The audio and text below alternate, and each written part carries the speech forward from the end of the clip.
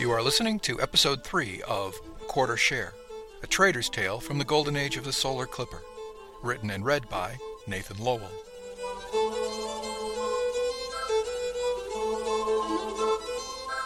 Previously on Quarter Share. You get a standard contract, steward attendant pay plus quarter share. Do well, and I've always got slots open for good people. The what have I done feeling was just settling around my lungs when Pip stopped at a lock. On the telltale above, it read Lois McKendrick. It will come as no secret to you that you're taking the place of a crewman who failed to perform to our satisfaction, Mr. Wang. Please see to it that we don't have to provide the same courtesy to you in our next port of call. Privately, I wondered if I'd done a wrong thing by signing up, but I squashed that thought as soon as I realized I was having it. It was too late for second thoughts at this point, and I hurried after Pip.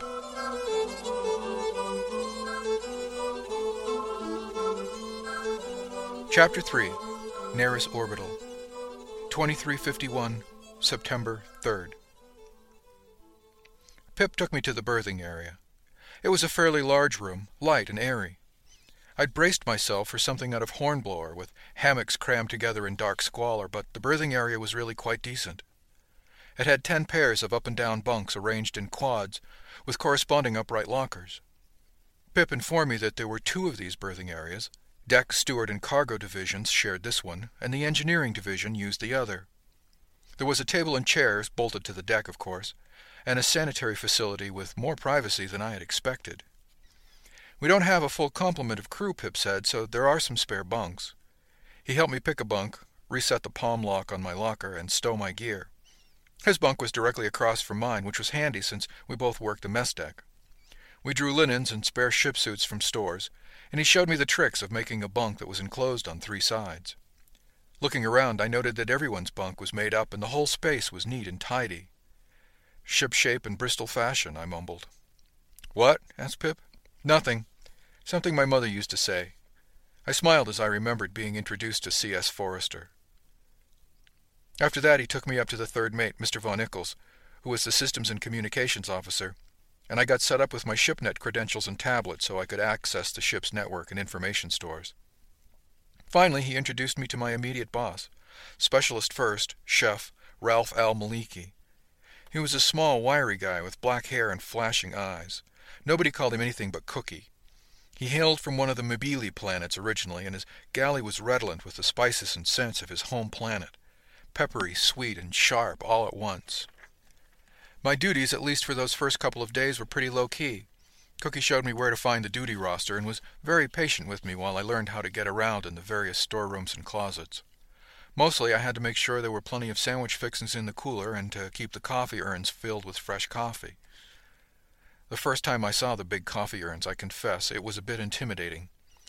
Cookie introduced me to them very solemnly. These urns provide the life's blood of the ship, he explained. They were huge, 20-liter urns bolted to a counter with their own plumbing built in. There were 3 of them in a row, along with a tap for boiling water for tea. It was like some kind of shrine, resplendent in copper and stainless steel, prominently mounted near the center of the mess deck. He took a heavy mug from the rack, filled it from the valve at the base of the urn, and handed it to me. "What do you think, young Ishmael?" he asked. I looked into the mug. A rainbow sheen floated on the oily sludge in that pristine white china mug. It had a kind of burned, musty smell to it. I had one irreverent notion about burnt offerings before I took a tentative sip. It wasn't as bad as it looked, even black. "Not too bad, Cookie," I said, "but I think it could be better." Cookie smiled, his shocking white teeth flashing against his olive skin. "Excellent," he said, and pointed to the urn at the end of the counter. "Use that urn. Do whatever you must. Make me coffee to cry for," he ordered, and went back to the galley. Pip was aghast. "What in the name of Auntie and Uncle Matter do you think you're doing, Ish?" he exclaimed quietly when Cookie had gone. "Making coffee, of course. That's what Cookie wants." "Yes," he objected, "but you're taking a hell of a risk being critical of the coffee on your first day." I smiled. I may be a greenie on the ship, but coffee I knew, and even making it 20 liters at a time wasn't going to change that. With a kind of odd detachment, I rolled up my sleeves and started in. First thing I did was drag over the step stool, clamber up on the counter, and look into the indicated urn. Sure enough, the inside was coated with a dark and peeling film. A short investigation showed me that the plumbing included hot and cold water, and worse, that the current water temp was lukewarm coming into the pot. Nodding to myself, I clambered down, dragging the filter cone with me. I took it into the main galley and scrubbed it in the deep sink with a stiff brush and a mixture of hot water and white vinegar until it gleamed. Then I returned to the mess deck with a liter of vinegar and poured that into the urn. Cookie was observing out of the corner of his eye, but he pretended not to watch, so I pretended not to notice and continued with my task. Pip was apoplectic. "What are you doing with vinegar?" he spluttered. "Good gods, man, do you know what that'll taste like if you make coffee out of it?" "Yep," I told him calmly. "I'm not going to make coffee out of it." I clambered back up on the counter with the scrub brush. I'm going to use it to scour the sludge out of this urn. It took quite a while, and I had to ask Cookie for a wrench to get the level indicator tube off the front of the urn and a bottle brush to clean it, but he showed me where to find them without comment. It took me most of a stand, but I finally got the urn clean to my satisfaction, inside and out. After final rinse with scalding water, I shut off the hot water valve and cranked the cold water tap open all the way in preparation for making coffee. Pip showed me where to find the coffee and filters. The filters were good quality paper that fit the filter cone perfectly. The coffee, on the other hand, was dreadful. I popped the lid on the airtight that Pip indicated and found some pathetically stale crud in it. I dumped the crud in a waste disposer, dusting out the airtight with a towel. "This is too stale to brew properly. Where are the beans and grinder?" I asked him. Pip just looked at me. "Beans? Grinder?" he asked. "We just put 2 measures of ground coffee in the filter and let her rip," he said. I sighed, went looking for Cookie.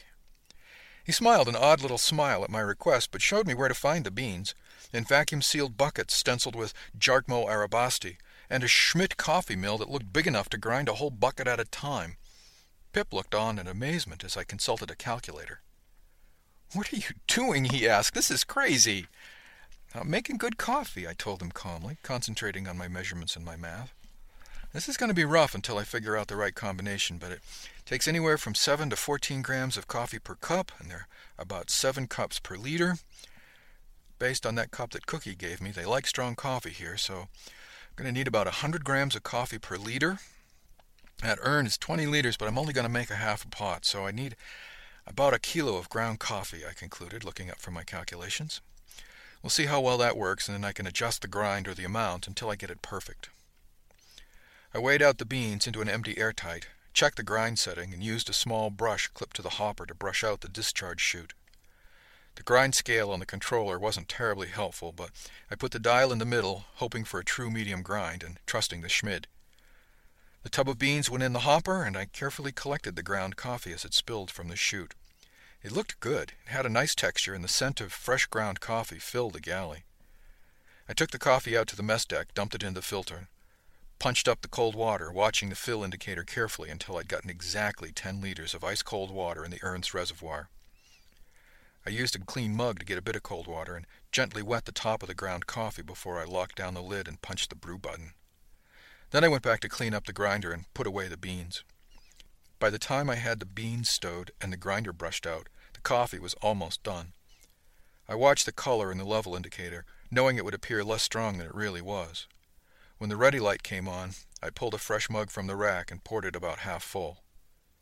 Looking in, there was a beautiful, rich brown brew without any hint of rainbow or oil on the surface. The color was good, and the scent was pure coffee.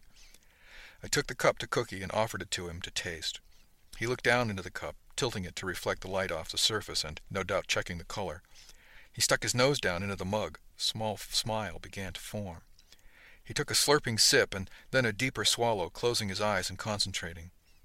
I could feel Pip fidgeting beside me, but I was waiting for Cookie's reaction. Without opening his eyes, he said, "So, young Ishmael, is this the best you can do?" Pip inhaled sharply in alarm, but I thought I knew Cookie's game by that point. "I don't know, Cookie. It might be. There are too many unknowns just now to be sure." His eyes snapped open, and he peered at me hawkishly. "Such as?" he demanded. "Mainly, I need to know the brewing time. If the urn brews too fast, the grind needs to be finer. That's going to depend on the grav settings. I'm assuming we'll keep this general level of gravity all the time, or at least while we're making coffee. Next, I need to know more about the beans themselves. How fresh are they? How are they stored? Last, I need to know how the crew likes their coffee, I ended with a smile. Judging from the sample you gave me, they like it strong, dark, bitter, and oily. I prefer to skip the bitter and oily part, but we must always consider the drinker when brewing fine coffee. My mother's voice echoed in my head as I said this last. I remembered her saying those exact words to me as we explored the mysteries of bean and water together. It was as comforting as it was saddening. "Ha, Pip," Cookie crowed. "You could learn from this one," and he patted me on the shoulder. "You," he told me, waving a finger approvingly in my face, "will make an excellent cook. Now, drain and clean the other 2 urns. Make them ready." He filled the mug again before returning to the galley. Pip grabbed china from the rack and drew off a mug of his own. He buried his muzzle into it and sucked down a swallow. His green eyes went wide as he dug in for another drink. "Where'd you learn to make coffee like that?" he asked when he came up for air. "Mom always insisted on good coffee. She used to say it cost too much to make badly, so I learned young," I told him. "I don't know if the rest will appreciate this," Pip replied, "but this might be the best coffee this ship has ever had." He looked up to where I was working on the next urn with a newfound respect. "And to think I knew you when," he joked. While we were working on the remaining urns, Mr. Maxwell came into the mess. He was reading something on a tablet and didn't acknowledge our presence. I could feel Pip holding his breath while the first mate grabbed a mug from the rack, poured, and then sipped. He just kept right on moving out of the mess, apparently absorbed in his reading. Pip and I looked at each other, both wondering if he'd even noticed, when we heard his voice from the passage outside. "Good work, Mr. Huang. Carry on." Pip grinned like a madman at me. I supposed I smiled as well. "How do you suppose he knew it was you?" Pip whispered conspiratorially. Cookie strolled in to refill his mug just then and replied, "Because, Mr. Carstairs, he's had your coffee." He gave me a broad wink and went back to the galley. I had to chuckle at the look on Pip's face, but I muffled it in the urn. I learned there were 3 main seatings for meals on the mess deck: 0600, 1200, and 1800 ship standard time. Most of the crew was away from the ship, so meals were mostly for watchstanders and those others who for one reason or another stayed aboard. There were no separate dining facilities for officers, although there was a large table set on the mess deck for their exclusive use. As the time for our departure got closer, more and more people were staying aboard. Broke, most likely, Pip pronounced. Knowing the prices on the Orbital and the nature of Narasport, I judged he might be right. The pace of life on the mess deck picked up accordingly. Cookie took care of the menu planning, but he and Pip and I crawled through all the storage spaces, pantries, coolers, and freezers to check the inventory against the actual stores. Where we were going, it wouldn't be easy to step out and buy a liter of milk if we came up short. "How much stuff is there?" I asked as we headed for the 5th walk-in freezer. Pip said, "We carry stores for up to 120 days, but we're seldom underway for more than 60 at a stretch." When he told me that, I got a funny feeling. 60 days. That's 2 months. During the few days I'd been aboard, I'd been too busy learning my new job and finding my way around to think much about being cooped up inside the ship for weeks at a time. What would it be like when I was trapped in the ship for 2 months? Pip poked me. Ish, it's okay." I took a deep breath. "Sorry, it just hit me what I was doing," and he nodded. "No worries, you'll be fine. Just keep working." I nodded dubiously. "I suppose, but the ship seems so small."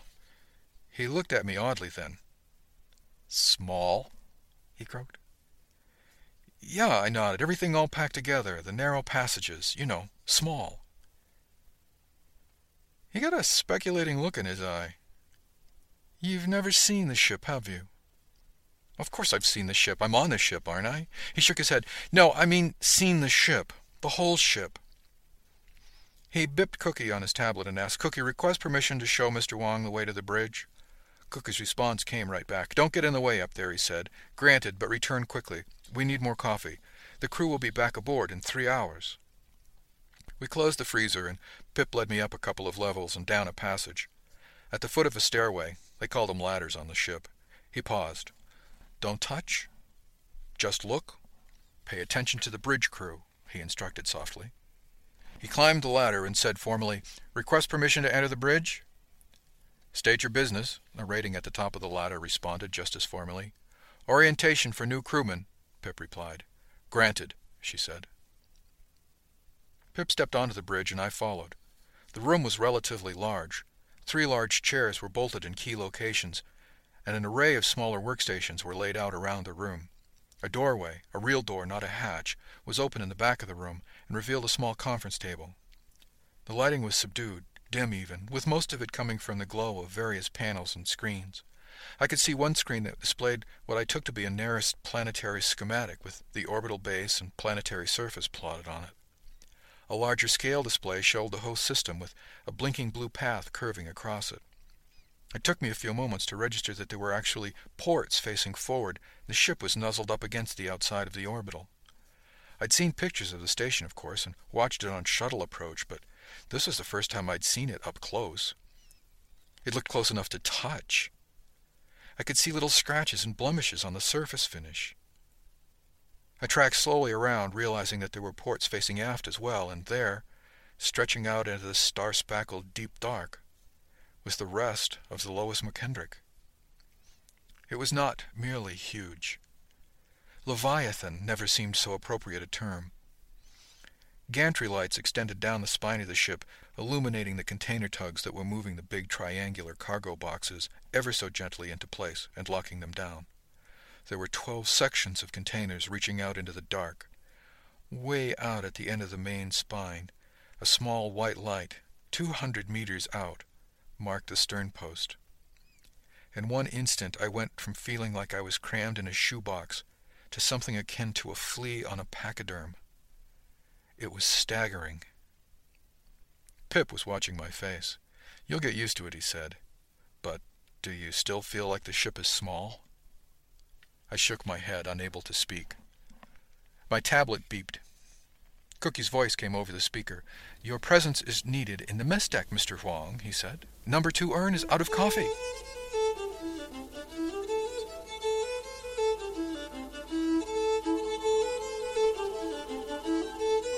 Chapter 4. Nearest Orbital, 2351, September 7. The duty watchstander came to wake Pip and me for breakfast duty, ending a long night of near sleep. That day we were leaving Nearest Orbital and getting underway for Darbat. I rolled out of the bunk, but I didn't really feel rested. Pip slid out of his bunk and slipped past me, heading for the sand. I chided myself for being nervous as I straightened the blankets on my berth, securing my loose gear. It's not like I wasn't locked in days before. The only thing different was that today we'd be getting underway, and we'd be heading out there into the deep dark. I was leaning up to straighten my pillow when I heard, "Nice package, sailor, but would you mind moving it out of my face?" coming from the approximate position of my knees. The voice, the woman's voice, startled me so badly I fell back into the empty lower bunk under Pip's, banging the back of my head on the upper rail. A woman was in the bunk under mine. A very attractive woman with dark skin, cropped dark hair, and wearing a ship tee over a rather extensive collection of tattoos, blinked blearily up from a nest of blankets. "You must be the new guy," she said blandly, if sleepily. I tried to stammer something apologetic, but I wasn't sure what the appropriate comment might be. Call me Ishmael," I finally got out. She blinked groggily at that. "You're kidding, right?" I shook my head and was rescued by Pip, wet from the sand and struggling into a fresh ship suit. "Beverly, stop scaring the help," he said. "Ish, get your ass in the sand. We were due on the mess deck like 1:45 now." The woman held up a slender hand to shake. "Beverly Aerith, pleased to meet you. Wake me for the afternoon watch?" I shook the offered hand, mumbling Ishmael Huang, before retreating to the sand. Pip gave me grief all morning. "You never seen a girl before, Ish?" he teased. "She startled me," I protested. "I didn't realize anybody was there until she spoke." I'd known there were women in the berthing area. Tabitha Rundita slept on the other side of the partition from me. Nice woman, and I didn't mind her little snorty sounds through the wall. We all shared the sand. It wasn't that odd a thing. Bathing is bathing, and we all like a little privacy when we poop. The shower and toilet stalls all had doors. I'd lived with my mom, and she was hardly shy, so seeing women in different states of dress and undress was hardly new. All told, it was kind of like summer camp all the time, except we were all adults and not giggly kids, supposedly. Pip smirked at me all morning and nudged me when Beverly came through the serving line at lunch. For her part, Bev just smiled, nodded, and moved on. "Now hear this. Secure all locks. Stow all gear for departure. Department heads report to the captain's ready room." There was a countdown timer running on my tablet by now, showing the hours and minutes until we got underway as well.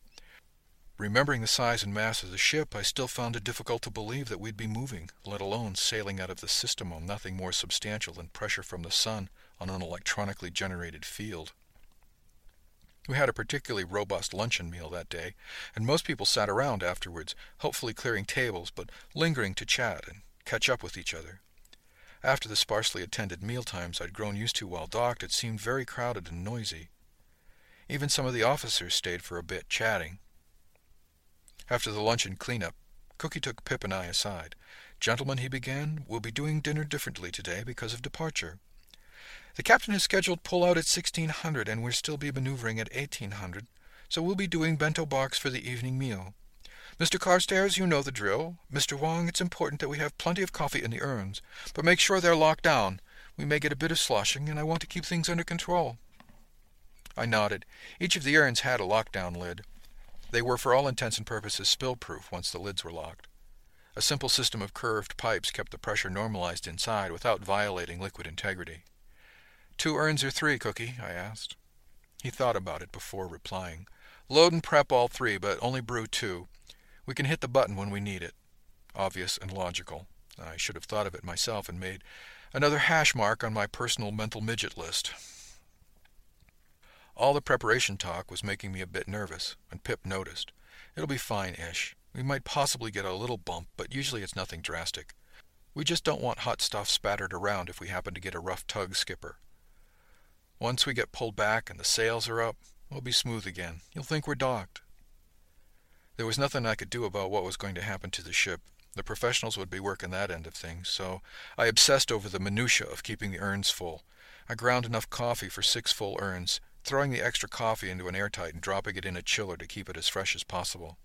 The trick was the timing. With everybody on board again, consumption was amazing, although the handbook told me everybody would be at their duty stations about a half a stand before the actual departure, so we needed to have the most coffee about a stand before. Accordingly, I timed the urns to be full at 1500 for the 1600 departure. I needn't have worried so much about it, but it did serve to keep me distracted. They drank a lot of coffee. Bento box turned out to be the shipboard equivalent of takeout. Finger foods and things that wouldn't go squish if you dropped them.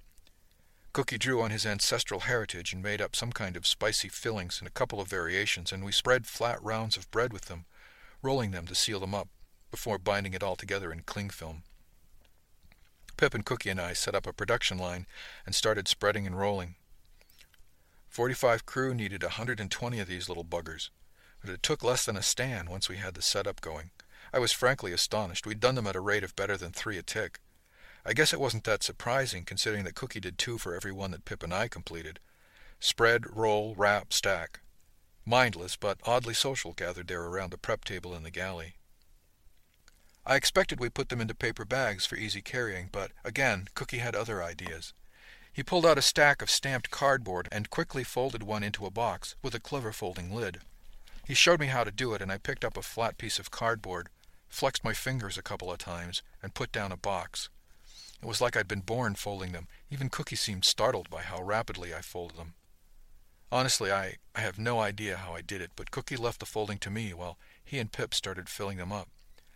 2 rolls, 1 piece of fruit, a cookie, a package of sliced vegetables, and some small cups of dressing for dipping. The dressing was the only thing that might have spilled, but each box only got a few milliliters. With the lids closed, the boxes stacked flat on each other, and I noticed they had small indents that kept them from sliding apart once stacked. Clever, and then some. "What about drinks, Cookie?" I asked. "They can't come down for coffee, can they?"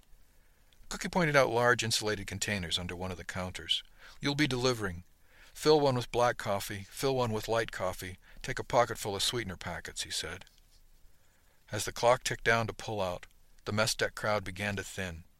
I was able to set up and secure the coffee urns with 2 fresh and full, and 1 on standby. The boxes were stacked on trays and secured in the coolers against sudden shifts in gravity. Cookie had this down to a science, and while Pip certainly had been through it before, we both marveled at Cookie's expertise. "We run a restaurant, gentlemen," he reminded us regularly. "The customers don't have much choice, but we owe them the best just the same." Finally the preparations were complete. Cookie declared us ready, and Pip and I collapsed into chairs at one of the mess deck tables to wait. About then the speakers announced, "Pullback in 30 ticks, all crew to duty stations, set navigation detail, secure for pullback, set readiness level yellow throughout the ship." For Pip, Cookie, and I, the mess deck and galley were our duty stations, so we just looked at each other.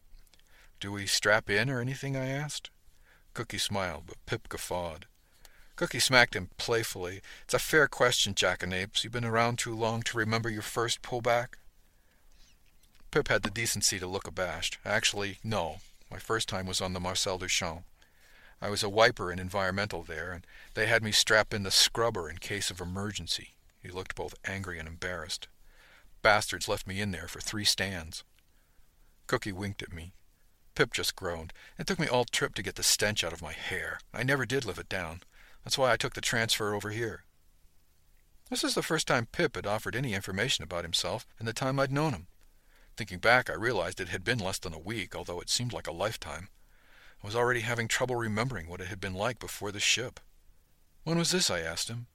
"Last year," he said. "I'm into my 2nd year as quarter share. Don't laugh." "Why would I laugh?" I asked. "Isn't that good?" Cookie chimed in. "Yes, it's very good, Ishmael, considering the alternative would have meant he'd become stranded on some company planet in the back end of nowhere." I thought of whomever it was that had been left on Neris, the hapless attendant whose berth I'd taken. Was Neris the back end of nowhere, I wondered? "Well, I should have moved up to half-share berth by now," Pip defended himself a bit petulantly. "And so you shall," soothed Cookie, "but all in good time." "All hands, brace for pull-out! All hands, brace for pull-out!" squawked the ship's speakers. Unconsciously I held my breath, and my knuckles turned white on the edge of the table as I braced. Cookie smiled, and Pip just picked up his coffee cup from the table. Somewhere in the distance I felt, rather than heard, a thump from the front of the ship, and my inner ear told me something had happened, like when the lift starts moving. The speakers squawked again. "All hands, pull-out complete.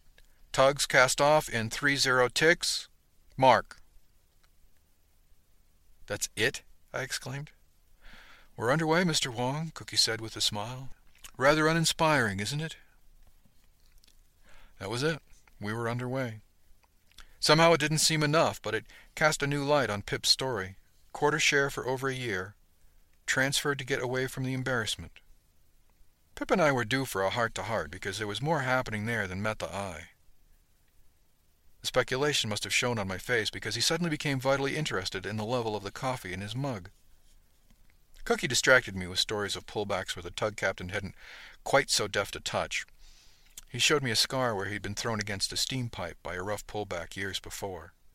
Usually, though, he said, they're like this. Over the next 3 stands, the speakers gave status reports as the tugs released us and we slowly came about onto our course out of the system. We had a lot of mass to get moving. The kicker engines all the way aft pushed us only for the first few clicks, and after that they were secured till we reached the jump point. After we'd gotten clear of the orbital, we'd run up the field generators and the huge sails and gravity keel deployed, picking up the solar winds and pulling us out of the gravity well that was Neris. The outbound leg was scheduled to last 22 days before we hit the gravity threshold and jumped into the Darbat system. At 1800 hours, the normal dinner hour, the captain called down to Cookie and gave him the go-ahead to distribute dinner. A few crew who had no navigational duties came to the mess deck and sat together over their bento boxes, talking quietly among themselves, while Cookie, Pip, and I attended to feeding the other 30-odd people scattered around the ship. By 1830 we'd completed our rounds and returned to the galley to clean up. At 2000 hours, the speakers came on one last time and announced, "Secure from navigation detail, set the watch for normal operations, set condition green throughout the ship. Second section has the con." I punched the button to start the last urn brewing and let the oldest coffee drain away. By the time the captain and bridge crew showed up at the mess deck, they had fresh coffee and Cookie had laid out a tray of pastries. Shipboard routine wasn't terribly difficult to adjust to, although it tended to be tedious. We served breakfast at 0600 and lunch at 12, Dinner at 1800 ship's time. Midnight watchstanders could get sandwiches and snacks from the galley cooler. Pip and I got up at 04:30 to help Cookie with breakfast. The menu was always different, and I grew fascinated with the way Cookie took the same basic ingredients and made something fresh every day. We always made biscuits for breakfast, and Cookie would set up the yeast breads to rise for baking later in the day. He frequently made batches of tortillas and pitas and other unleavened breads for lunch. We almost always had yeast rolls or crusty loaves for dinner. He baked long, square loaves of bread for sandwiches every day. Cookie was the unquestioned maestro of the galley. While Pip may have seen him as merely a taskmaster, I soon began to admire him as an artist. Mornings were the longest part of the day because we started early, and breakfast cleanup often took until mid-morning when we began lunch. We'd get a couple of stands off after lunch before we had to help set up for dinner. Pip and I alternated dinner cleanup, so we each got a short day every other day. I found myself actually looking forward to that quiet time in the galley. My skill with the coffee turned me into a kind of celebrity with the attendant good and bad attention. Most people just welcome me aboard. A mess attendant is not terribly high on anybody's radar, even ones who make good coffee. Beverly turned out to be a good bunkie after the initial embarrassment, which was all mine. She had a wicked sense of humor, which I appreciated more when it wasn't directed at me.